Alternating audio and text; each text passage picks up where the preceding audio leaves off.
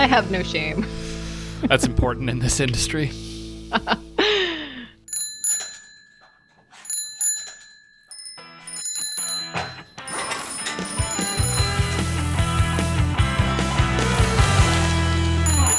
Hello and welcome to another episode of The Bike Shed, a weekly podcast from your friends at ThoughtBot about developing great software. I'm Steph Carey. And I'm Chris Toomey. And together we're here to share a bit of what we learned along the way. Hey, Chris, so today's an exciting day. It's a rather momentous day, at least in my world, because today is our 300th episode. 300. That is incredible. That's an incredible amount of episodes. And it made me pause and reflect on how many episodes have I been a part of. And I've realized it's over 100. I think it's around 104 or something like that. And I can't believe it. Time flies when you're behind the mic. Time does fly, yeah. So that's, fully a third of these you've been involved in. I don't know what the number is. And I'm just so grateful to Derek Pryor and Sage Griffin, who started this whole process, and then to Tom Obarski, who was the producer for so long, and Mandy Moore, who recently joined us and has been doing a wonderful job of carrying that forward. And to you, Steph, because this has just been such a joy to work on. Yeah, it's just a joy to be on the show and to get to chat with you each week and share some things and frankly learn from folks writing in questions and sharing pointers with us. And it really is such a delight. And 300 is pretty momentous. The listener questions and feedback has undoubtedly been a highlight for me. That is one of the areas that I love the most. I love the questions. I also love when people provide helpful answers to us and then they help us out in return. And also all the incredible guests that we've had on the show. It's been phenomenal. I'm also very thankful to have been part of this journey and appreciate everyone that has got us here to today. I wonder what the fourth iteration of the Bike Shed looks like. I consider this the third iteration because the first iteration was Sage Griffin and Derek Pryor. The second iteration was where you took over the Bike Shed and then you were hosting a number of incredible guests on the show. And then third iteration is the iteration that we're living. So I wonder what the fourth will look like. Oh, that is an interesting question. Hopefully you and I get to hang out for a good bit longer, but at some point, much like the Green Lantern, this will get passed on, and someone else will take up the mantle and tell some stories. But hopefully that's not too soon, because I certainly enjoy hanging out with you. Oh, I agree. I certainly enjoy this, and I'm in no rush to leave the Bike Shed, but I think it's just fun thinking about then the next people that will carry this journey forward. And determine the color of the shed. And determine. I mean, that is their right. As host and co-host, they get to determine the color of the shed. 300 episodes in, and we still haven't figured it out. So I guess we got to keep trying. Oh, I have. I already know what color it is. Is it yellow? Yeah, okay. I like how we said yellow at the same time. I do, although I sort of feel like it's wrong to have a color in mind, or at least I want to dig in and talk about it for a while, just to be in keeping with the show. But one must first argue before deciding and then argue again. But to not continue bike shedding on the Bike Shed, what's new in your world? My week has been good. Actually, I have two quick updates on various inertia things that I've shared in previous weeks. So we can include a show notes link for the two different episodes where I talked about these respective things. But there was one weird issue that I ran into with inertia where... So clicking a button that would delete was behaving weirdly, and occasionally, intermittently, some of the responses would end up as a full HTML page response as opposed to the expected inertia response. And there's a bunch of subtlety around this. I actually reported it as an issue to the inertia team, and they very kindly pointed me to the HTTP semantics at play. So it's the difference between a 302 redirect and a 303 redirect. And so in their code, they were correctly doing a 303. They were standards compliant. Everything was great. But for some reason, it was still misbehaving sort of randomly, and I could never pin it down. I ended up working around it and opting out of inertia behavior for those endpoints. But my assumption was that something in my Rails middleware stack was behaving weirdly and occasionally overriding inertia Rails's setting of the status. So inertia Rails was saying 303, which is a special version of redirect, and something else in the Rails middleware stack, which is saying 302, it'll be fine. Turns out, in retrospect, the inertia Rails team has discovered that this was in fact a threading bug on their side.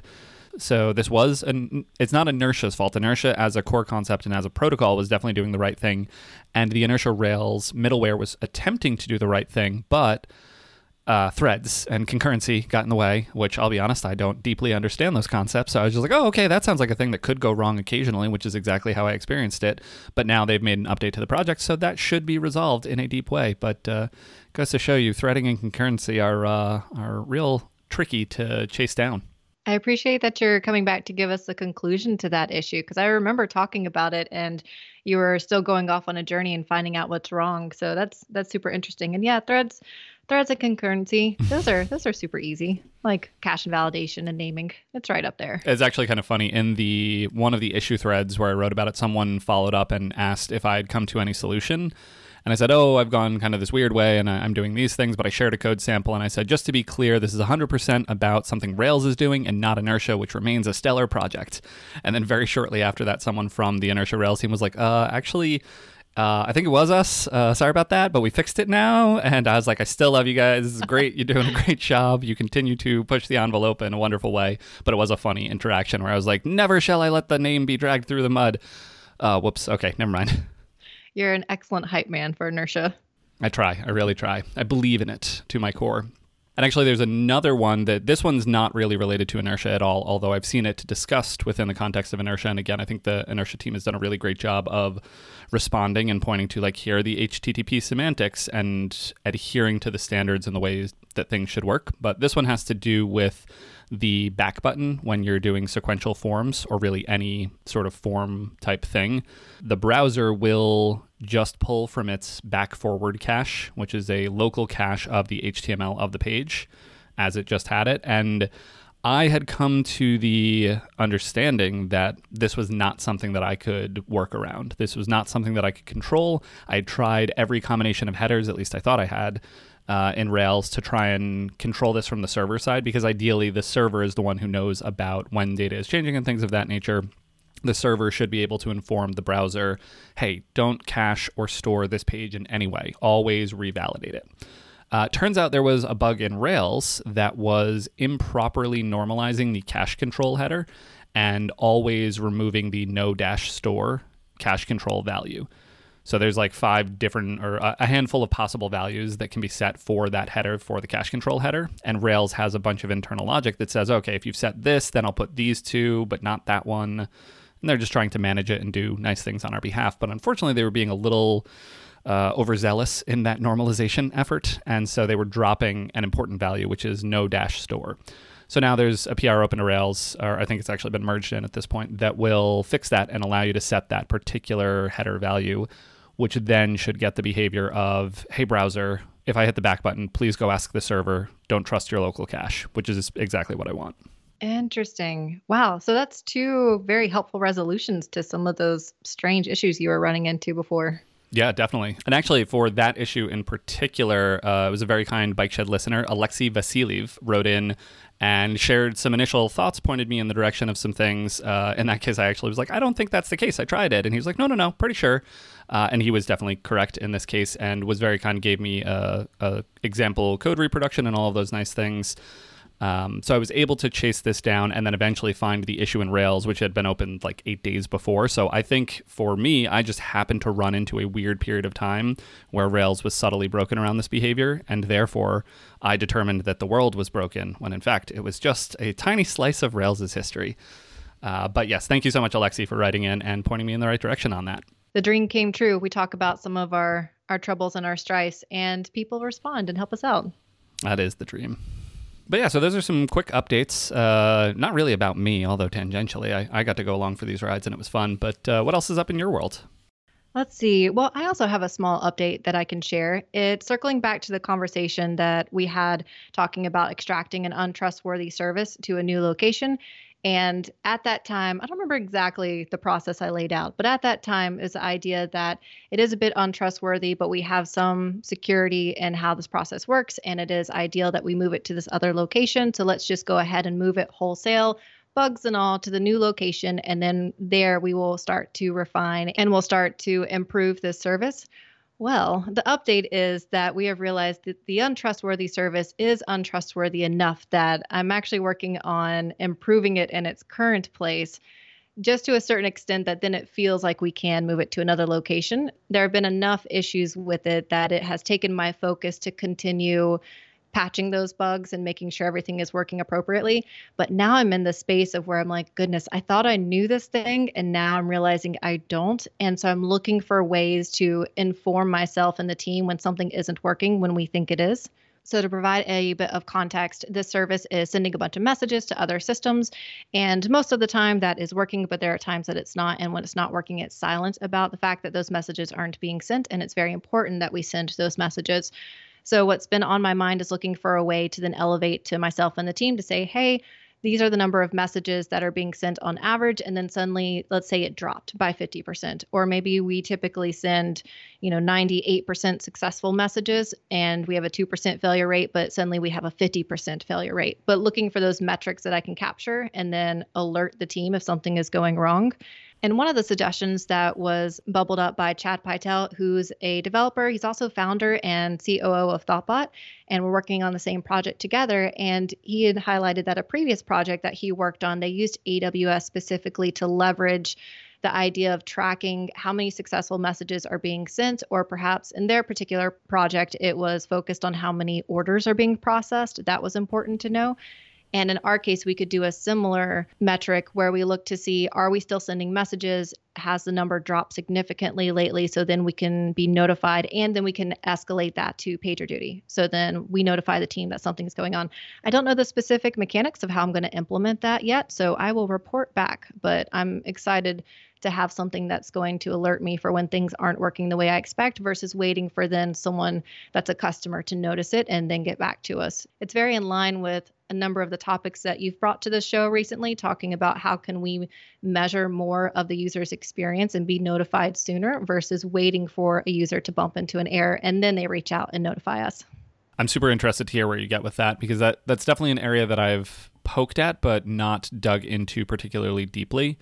I know there's a number of projects, like StatsD is one of them. I think there's others in that space, but that's where you're sending metrics just out to some service and then you can aggregate and graph.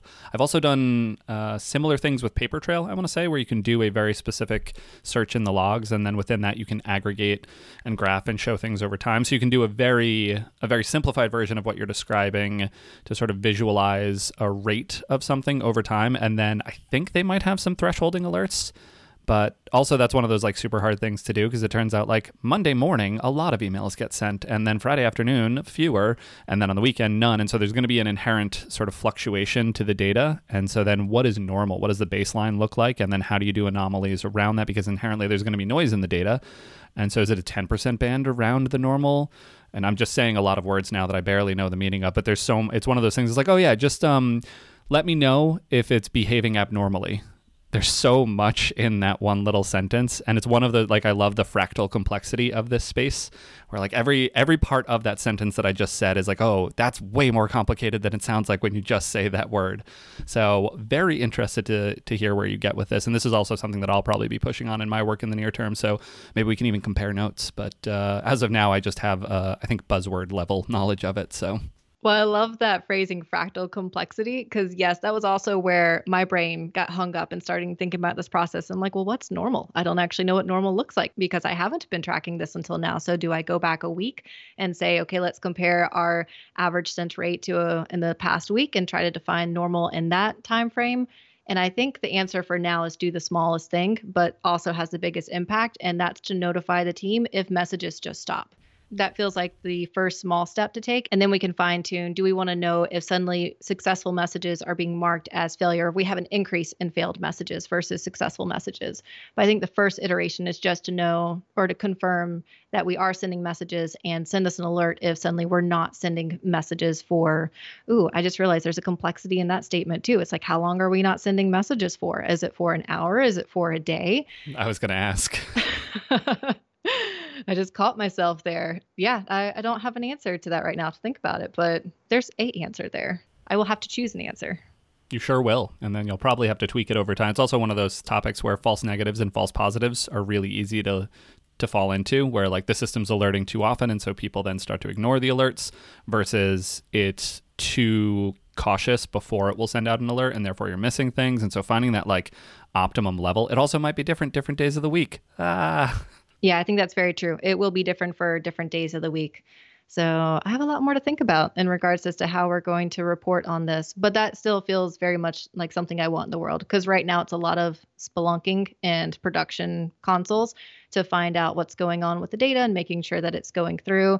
And that feels like the least favorable option as to the world that I want to live in.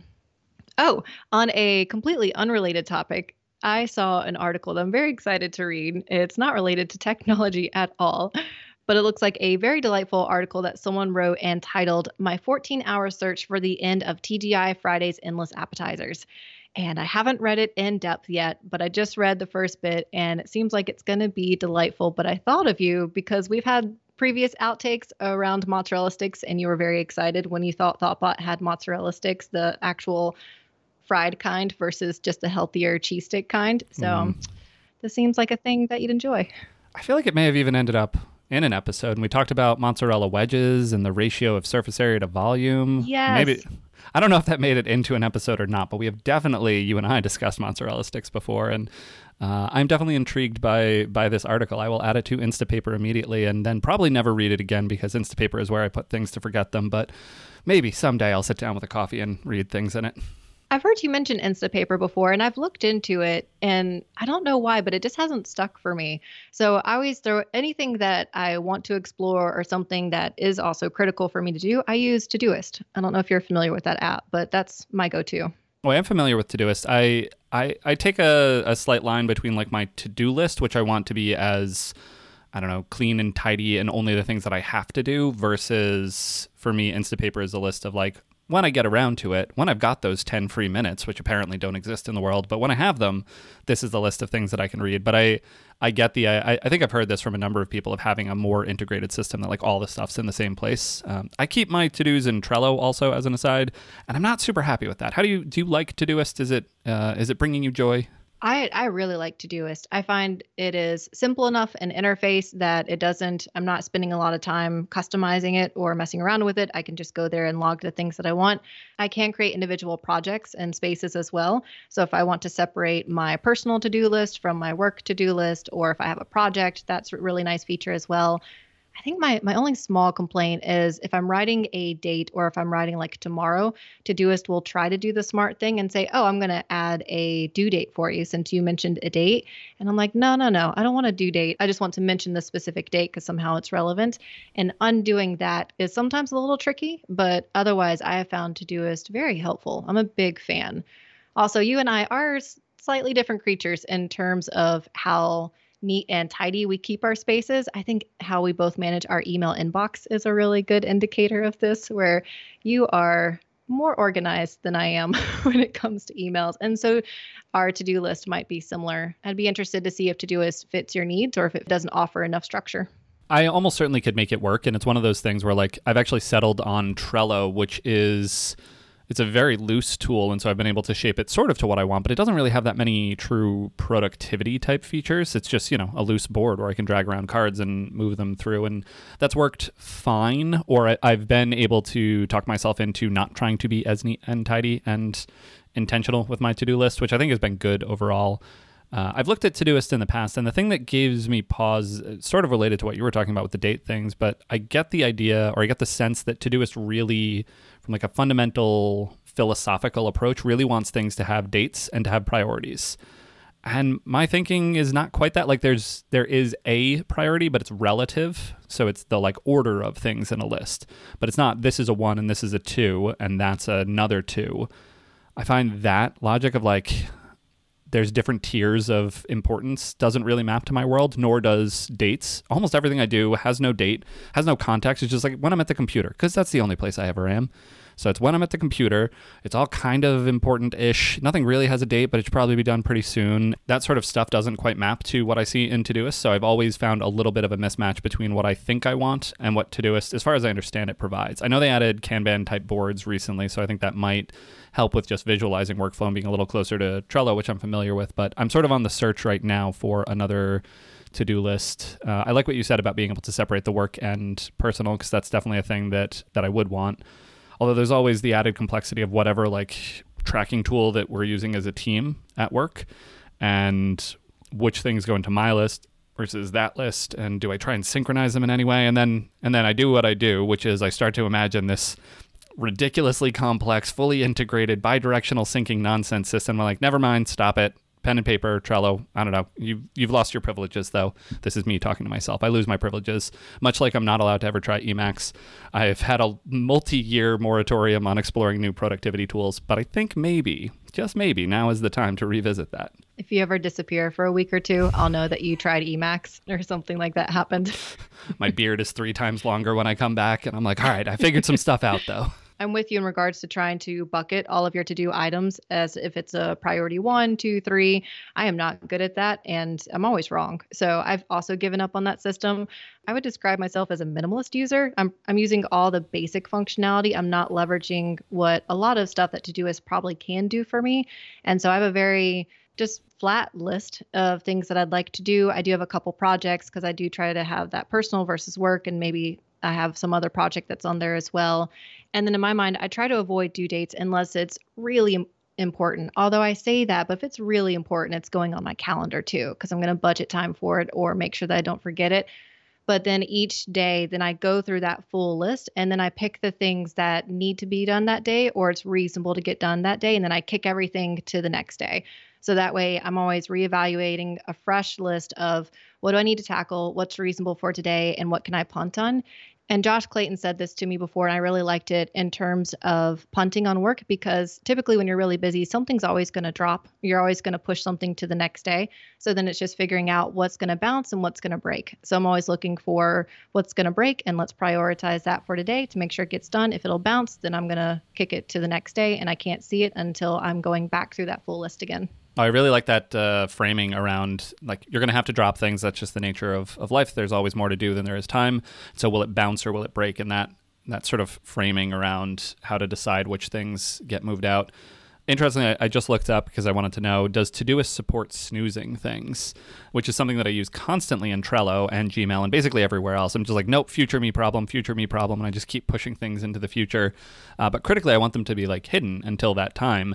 And it sounds like Todoist doesn't, you can like set a future due date and then it'll show up in today. But again, it's sort of conflating how I think about productivity and whatnot. Also, I found this is a Reddit post that I'm looking at where I'm determining this, and there is the question, and then there's someone answered, but the answer is deleted, and then there's someone replying to that saying, wow, what a thoughtful response. Have you written this up anywhere else, like a blog post? You sound like an absolute pro.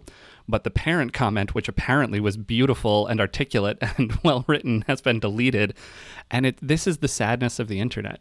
It's a really beautiful XKCD about like the saddest thing you can see is you search for a question and you find Stack Overflow from 10 years ago, one person asking the question and no answers. And you know, you've got one other person out there in the world who cares the same way you do, but you have no answers, and it's sad. But I'm just sad about the loss of information. That's so tragic. Or that's a really pro troll move. And like you leave a comment and then below you're like, wow, that was amazing. That was beautiful. And then you delete your own previous comment. So then you're just tricking people into thinking there was an answer. It does sound almost performative, like especially the last line. You sound like an absolute pro. So I could see that being the case. And you know what? I'm going to choose to believe that that's what it is, because then I can sleep better at night. So thank you, Steph.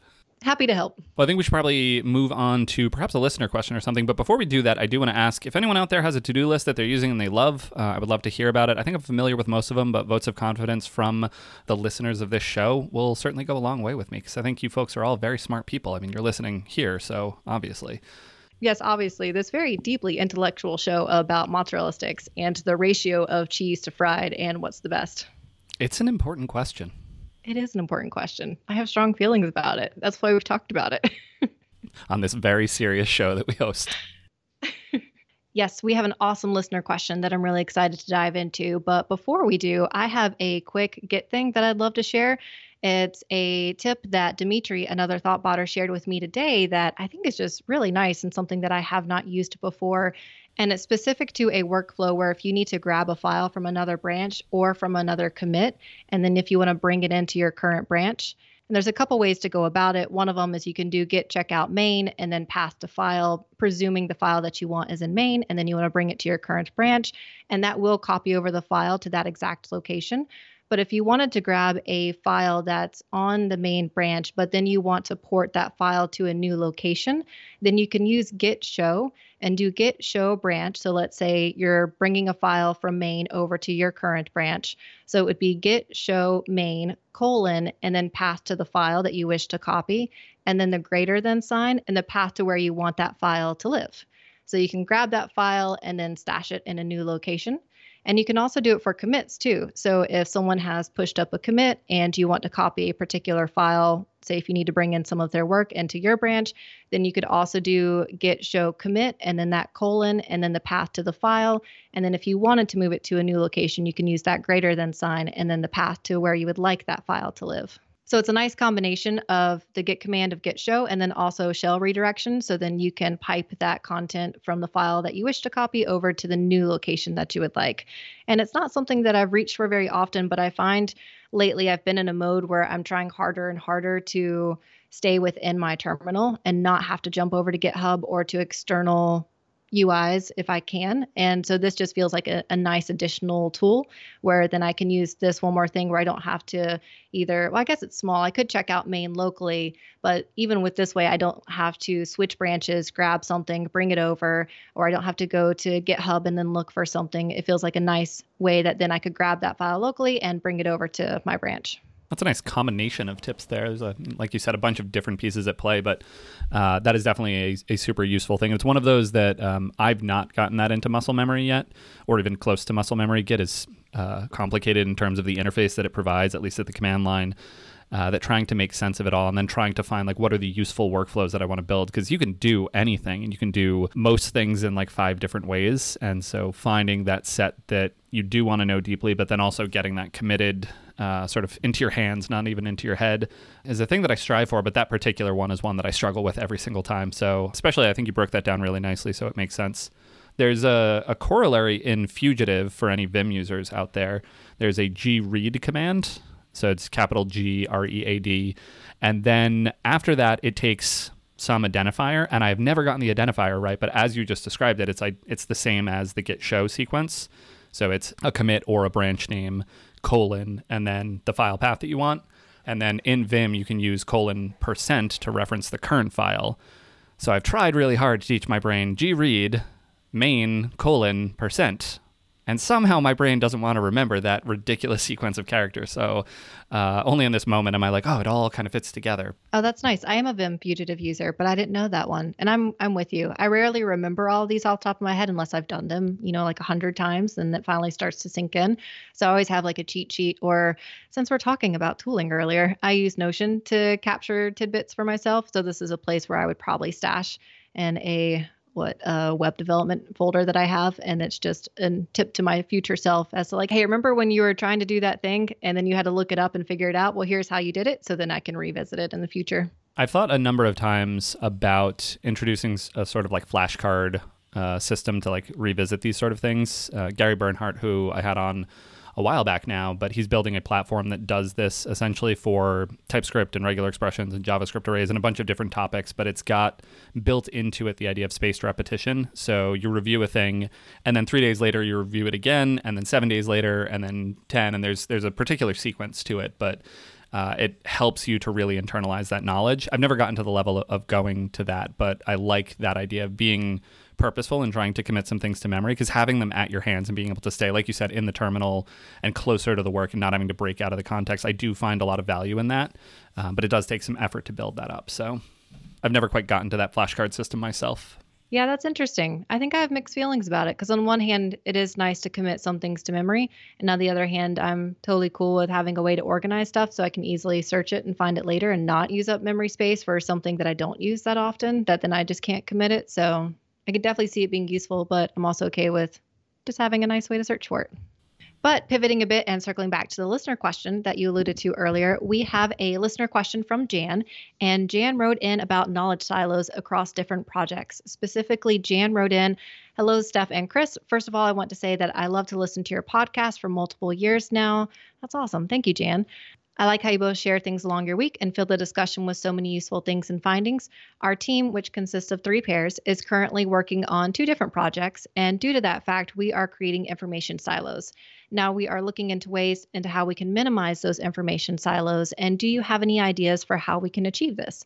Some additional context, switching pairs we're unsure about, as this will be difficult for the new person to get up to speed. And currently we are thinking about having a mob review session, but of course with those, you only get a limited overview. All right. Well, thank you, Jan, for the question. I'm excited for knowledge silos because I'll be honest, I am guilty of this one right now. I am a bit of a knowledge silo on my current project. If we're telling our truths here on the show today, Steph, I thought I knew you. I'm full of surprises. Aren't we all at various times? This really does feel like one of those like core things that I associate with you, though. So it is interesting, but it's so easy to fall into this space. It is. I think without purposeful, intentional effort, this is the natural way things will trend. It's so much easier for the person who understands a portion of a system or an entire system to take on the next piece of work for that system. And I think we can probably offer some specific advice, but to talk about it more generally, Jen, I think you found yourself in the pretty common position of there isn't a great answer here. There's going to have to be an investment of some amount of effort, some potentially decreased productivity for a period of time in order to get out of the situation that you're in. But that's just the name of the game. So if we name it as that and we say that, then the question becomes how much effort do we need to put towards that, and what are the different ways that we can do it? So to go through the two that you listed, mob review sessions, I think can be a great way to give an introduction to a project, but I think they'll very quickly taper off in my experience. So I think it's a great way, especially if you're going to do any more formal things after that. A mob review or even a mob overview of the system is a great way to introduce new folks into it. But then from there, I personally would think that if you are feeling pain around the knowledge silos, or even if you're not, because frankly, knowledge silos can very quickly become a major problem. Say if someone happens to leave the company, or if someone needs to take some time off, anything of that nature, this is one of those things that can be fine until it's not, and then it's not in a very serious way. And that's the wrong time to try and resolve it. So I would very much be in favor of more purposeful things. As you described, switching pairs is an interesting one. I think that's a cost you're probably going to have to pay. I am interested, the way you're talking about it sounds like your teams are paired up consistently. So you're working exclusively in those pairs, which frankly is a really interesting thing. I think it was the previous episode where Steph and I talked about Agile and particularly 100% pairing. And that's a pretty intense idea. It also does potentially lean towards this. Now, each of those groups of people, each of those pairs is collectively aware of the same subset of the application. But now if you were to split that up and you have 6 individuals that pair in varying sets across the different projects, you have this sort of Venn diagram tapestry of knowledge of the different systems and the subsets and the features. And for that reason, I actually would probably question, at least if I'm correctly interpreting it, that you have 3 consistent pairs. Maybe shuffle that up. Maybe that's a practice that should be unwound, and now the pairs should rotate on a daily basis or something to that effect. But overall, I think this is a cost you're going to have to pay, but will pay off longer term and is definitely worth doing in my mind. But yeah, that's some high-level thoughts. What do you think, Steph? I agree with all of those sentiments very much. And as you're talking about the cost and investing in the team, I think that's very true and something that needs to be done. The fact that they're working in pairs is already reducing knowledge silos because you at least have another person. Because I have been part of teams where there's one person that is that knowledge silo. So at least here we already have 2 people that are aware of how code works and then why code was implemented in a certain way. So then to categorize how painful that knowledge silo is or how risky that knowledge silo is, I think there's really 2 ends of the spectrum. And on one side, there's that example that you alluded to a little bit ago about isolating one developer on a project for 6 months and they have minimal code reviews and then suddenly that person leaves. And that's the hardest silo to then rectify.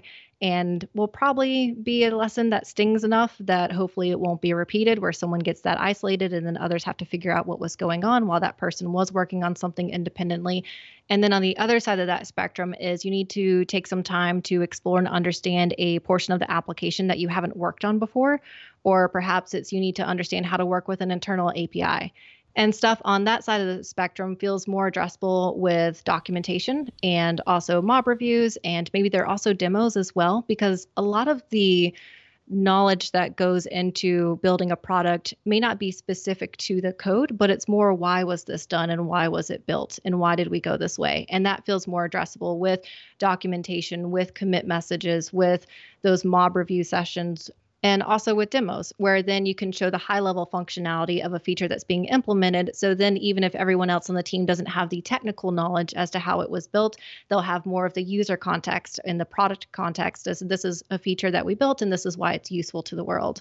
I find a lot of that knowledge is what's harder to capture because then you'll find a feature and wonder who uses this and how is it in use. And that stuff is harder to backtrack. Circling back to something that Jan called out in their question, highlighting that it takes time for someone to get up to speed. That's a really interesting one for me because it goes back to the idea of wanting to know, well, what's difficult? Not specifically what is difficult, but let's define difficult and what's a reasonable level of difficultness. Because onboarding to any application or onto a new section of code is always going to take some time to process and understand. But what's an acceptable timeline in which someone can onboard and be productive? There's something that I've heard from someone at Thoughtbot. I don't have the exact context to quote them directly. If I find it, then I'll be sure to add it to the show notes. And they shared that another company is measuring this difficulty of onboarding by they take the person's first starting date and then they track to see when that person has merged in 10 PRs, because they are looking to see how long it took for that person to get up and running, to then feel comfortable, to then make some contributions. Often your first couple of PRs might be something that's less challenging. It might be something that's updating the README because you are going through that onboarding process. And that's a great time to then reevaluate how clear the instructions are. But by the time you get to the 10th PR, you've probably addressed something that's a bit meatier and impactful to the product. And then they use that as a metric to then calculate, okay, how well are we doing? Is it a month? Is it, 6 months until someone gets there? How complicated is the application is another way that you could look at that metric to say, well, if it takes people a very long time to get there, maybe it's because of the code base versus processes. And I really like that thinking of, we have knowledge silos. Let's think about where it's actually hurting us. And then if we think it's specific to the onboarding process where that part is painful, then let's break down how we can measure how difficult it is and then look for ways to improve it, but then also track that improvement.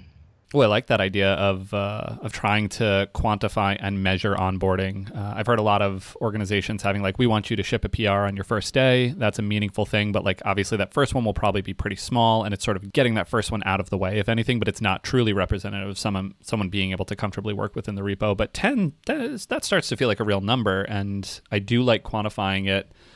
More generally, I'm intrigued. Metrics around developer productivity is such a difficult thing to pin down, and it can, I think, become really complicated, especially if you're looking at individuals and trying to say, well, you had 4 PRs, but you had 2 PRs, and comparing individuals. But I do really like the idea of more aggregate stats of, on average right now, last month we were doing 1.2 PRs per week per developer. Now we're down to 0.7 PRs per week per developer, something like that. And seeing that looks like something that we might want to address. Are there fundamental things that are happening that are causing development to slow down? Are we doing bigger PRs, et cetera? And starting to look at that, but try and have a metric to keep an eye on that. So I'm super intrigued by that. And then again, more specifically to the onboarding one that you were talking about there. Actually, popping up a slightly higher level, though, I think both you and I sort of jumped into this conversation as yes, knowledge silos, got to fix those. That's a problem. And I do feel that way. This is a topic that I feel pretty strongly about and pretty clearly about, that knowledge silos are sort of the natural state that things fall to, and it's not a good thing, and we want to avoid it. But it is important to ask the question of who is deeming this to be a problem and for what reasons. And we had a good conversation 2 episodes back in response to a different listener question about consulting versus building product. And I feel like this, we can almost go up to the consulting level of, this can be a problem, but it also maybe isn't. Or who believes it's a problem? Is it management thinking, oh no, when that person went on vacation, suddenly everything ground to a halt, this is a problem, we need to resolve that? Or is it the development team themselves saying, hey, we feel like we're a bit siloed here and that's a problem and we're recognizing it, but they don't have buy-in from management? Or worst case, management saying this is a problem, but you get no time to resolve it.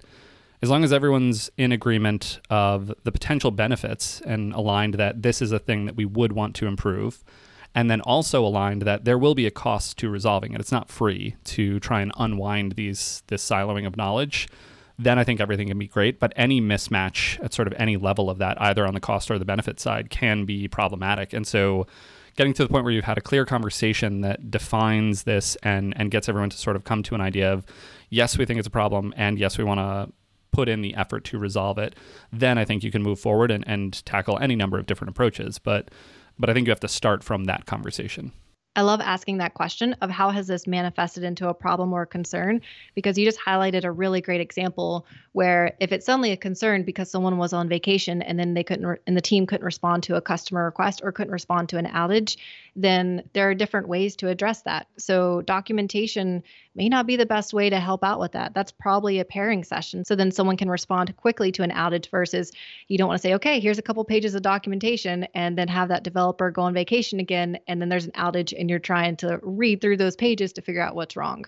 So figuring out the right approach based on the pain that's being felt feels like a really great way to go about this. And because frankly, breaking down a knowledge silo is always going to have a cost. So you want to make sure that you're being as cost efficient as possible with your approach and then addressing the root concerns and making everybody's lives better. Because I do think there's some knowledge silo that's appropriate. And I think silo may be the wrong word, but someone who is more skilled or an expert in an area or has more context for a particular area of the application, because applications can get so large that not everyone's going to know everything, and context switching between all of those can be really challenging.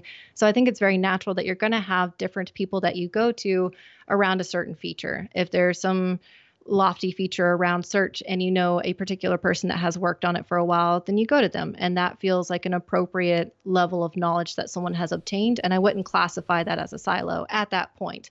But then if you do get to the point where that person went on vacation and then search broke, then you can start to revisit, okay, maybe this person does have too much context, and then we can offload some of that context to someone else. There was a phrase I used earlier of like a patchwork quilt, but I think that's not quite the right image. There's an image in my mind of like little islands of color that are fully separated. That's bad. And then there's a version of more like a Venn diagram overlap where each of the colors sort of bleeds into the other ones. And I think that's good. But then the perfect overlap where it's just one big blob of brown because all the colors are the same, that's bad. And I think that's what you're highlighting is like, you don't want to go to that. You don't need the perfect overlap of everyone having a complete shared knowledge set. I'm trying to make word pictures over the internet, so over internet radio, so it's probably not going great, but it's something to that. Like there is an optimization here and finding that. And I think the way to find that is by starting from what are the pain points? What are we feeling that is less than optimal? And then coming up with solutions that directly address those pain points, not generically try and target like knowledge silos, bad. And retros are a perfect way to do that. So if you listen to our previous episode where we talk about the virtues of retros and other agile philosophies, this is great. I feel really good about being able to reference previous episodes. Like I think we talked about good stuff in the previous episodes. You've been on fire with that this episode. I think you've referenced at least 2-3 episodes at this point. Oh yeah. Wow. Well, I mean, we're at 300 now, so we've got plenty to go back to. Got plenty of content to reference. I think you and I do have an advantage here based on our experience where we have had to join a number of projects and then we know our time with that project is very determined and we want to make sure that we don't take any knowledge with us. So something that you and I have acquired as a skill is seeking knowledge when we first join a project and asking a lot of questions around how the application works and then understanding more about the intent of different features and then knowing where to dive into a code base to then make fruitful contributions. And I think there's a similar approach that can be taken when trying to break down a knowledge silo is the person who is that silo may be in a spot where they're having trouble communicating all that information and then dispersing it to others. So then us as their teammates can go to them and try to ask those types of questions to then help ourselves level up and then recognize areas that don't feel documented. And maybe it's adding documentation, maybe it's adding test, or maybe it's doing a demo, maybe it's recording something about the feature and then sharing that with the team. But then you can be an advocate for that person who is in a silo position to then help them share that knowledge because they may be too far down that path where they don't recognize what they know and other people don't. I don't know if that's directly related to being a knowledge silo, but just an additional way to approach helping breaking down when you recognize that a silo does exist and looking for ways to then help that person communicate and distribute their knowledge. Yeah, I think you're describing sort of a distinction between a push versus a pull. It could be incumbent upon the person who has the knowledge to try and push it out to the team, but often they're going to be perhaps a more senior person. They've got code review to do. They've got other meetings and planning and things, and they just may not have the time. But is there a way that other team members can proactively pull that information from them and sort of help them find the moments that will clarify that? So yeah, broadly, let's, as a team, let's rally around the de-silification of the whole adventure. That's exactly what I was going for, is that push versus pull mentality and how we can break down a silo from both sides.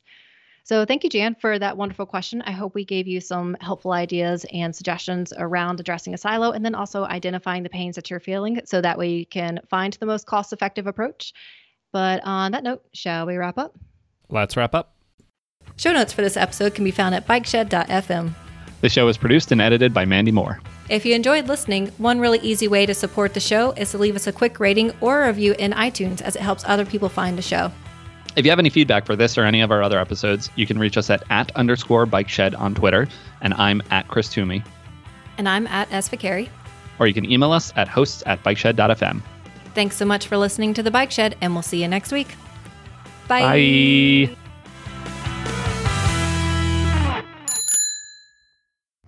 This podcast was brought to you by Thoughtbot. Thoughtbot is your expert design and development partner. Let's make your product and team a success.